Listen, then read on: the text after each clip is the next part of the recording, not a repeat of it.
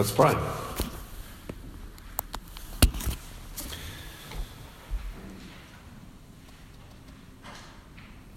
Father, teach us where to put our confidence when we come before you, and not to have it in the wrong place, but in the right place. We pray in Jesus' name. Amen. Well, this is a sermon about where to put your confidence. In particular, where to put your confidence when you front up to God, when you come to him in prayer. To lack confidence is an unhappy thing. If you lack confidence, you worry. You worry about how others see you and whether they judge you. You worry about whether what you say and do will measure up. And because we want confidence, we look around for things that can build our confidence. So if I can learn to dress, to walk, to talk, to act in a way that will give others the idea that I'm confident and competent, then, I in turn will gain confidence as I succeed. I may have to fake it, but ultimately I might make it. The way our society seeks to kind of build us up and build our confidence is often to say, believe in yourself. Back yourself. You can do it. Work hard. Put yourself out there. Perhaps if you're a bit older, you've established yourselves, you might have plenty of confidence. I've been there, done that. I know the ropes. I've jumped through the hoops. I'm good at this. Jesus told a parable. It begins, 2 men went up to the temple to pray. One a Pharisee, and the other a tax collector.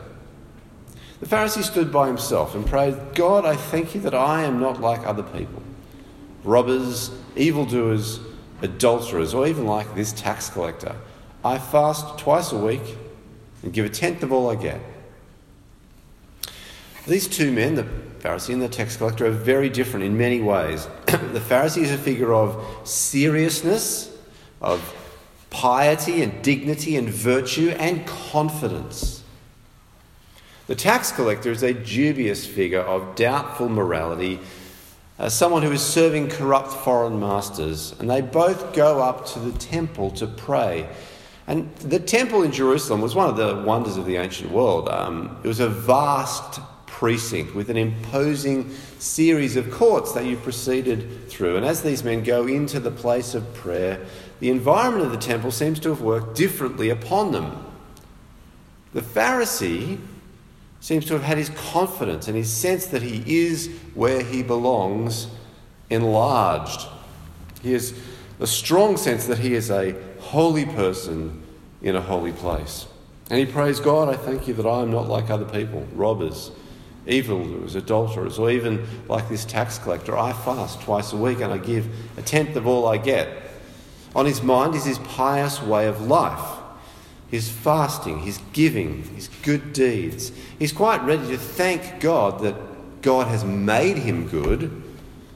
God has made him a cut above. I thank you that I am not like other people. God, I thank you that I am not like other people. But really, his opinion is that in his case, he's confident that God's work is done with him. He's confident in his own righteousness. Now, on reflection, there does seem to be something of a problem with this fellow. He stands by himself, aloof from others. He looks down on others, regarding them as beset by vice. He even singles out the tax collector as a particular concrete example right here of a person I am better than. Is this good? Is this love of neighbour? The temple works on the tax collector, it seems, quite differently. The tax collector stood at a distance. He would not even look up to heaven, but beat his breast. The solemnity and grandeur of the temple doesn't swell him up, but overawes him. It kind of drains him, perhaps, of his confidence. Drives home to him the consciousness that he carries his own imperfection in the temple with him.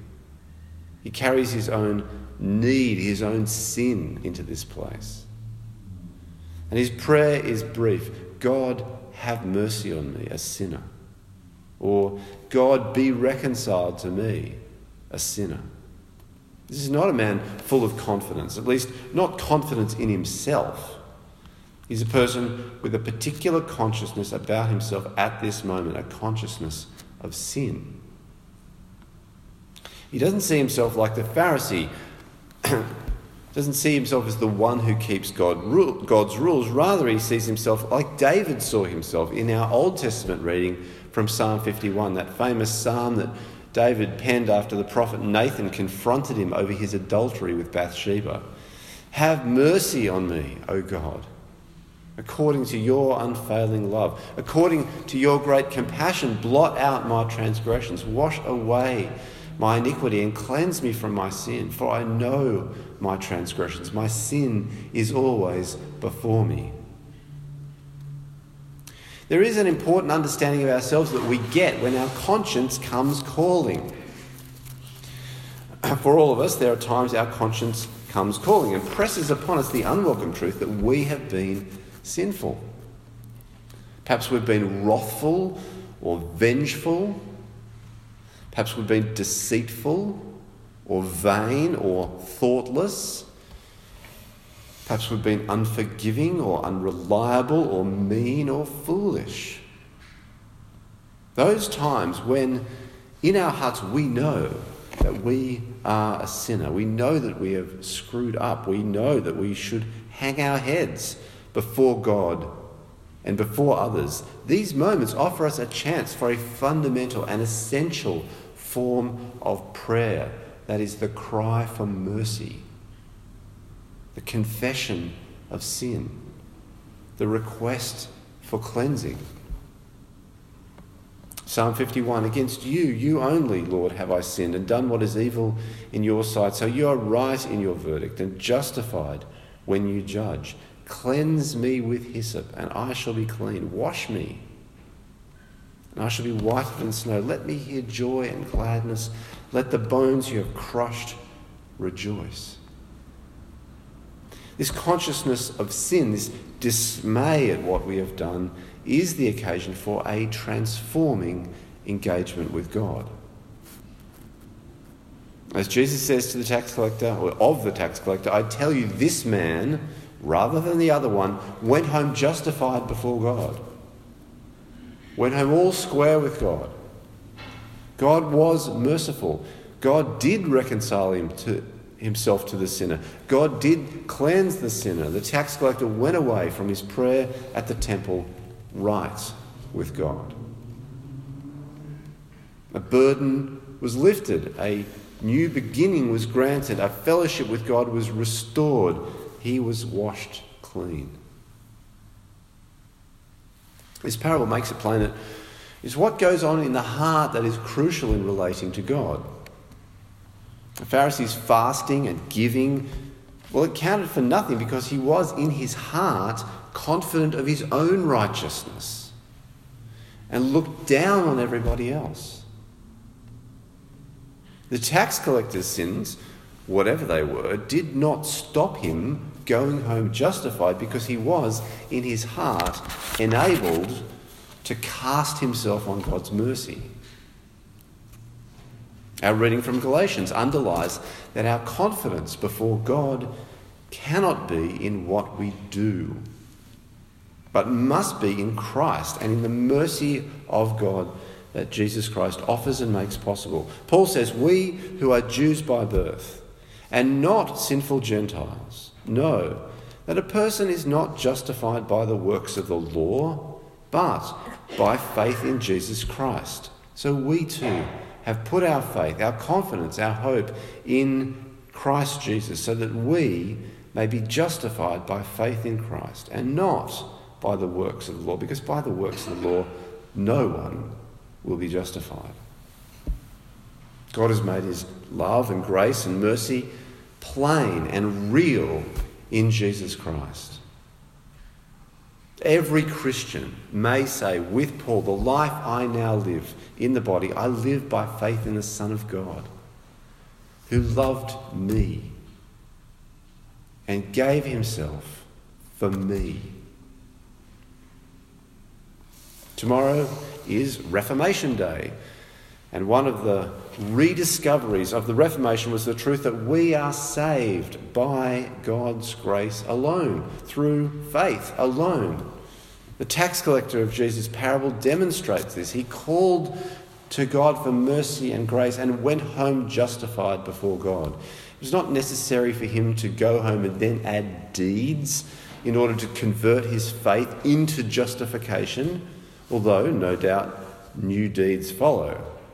But he went home justified already because he had cried out to God for mercy. He had put his faith in God, his hope in God, his confidence in God's mercy. We may see the Pharisee and the tax collector as embodying approaches that we ourselves may follow at one time or another. The temptation may be there for us to fall into the Pharisee's attitude. This Pharisee who is confident of his own righteousness. Look down on everyone else. Take care if you discover yourself having wandered into that territory. On the other hand, the tax collector reminds us that it is something we should not waste. We should not waste the opportunity when our conscience visits us with an awareness of our sin. We should not waste that, because here is a chance to renew our consciousness that all we can do is to cry, God, have mercy on me, a sinner. And all we can do is rejoice in the mercy that he so freely gives. Let's pray.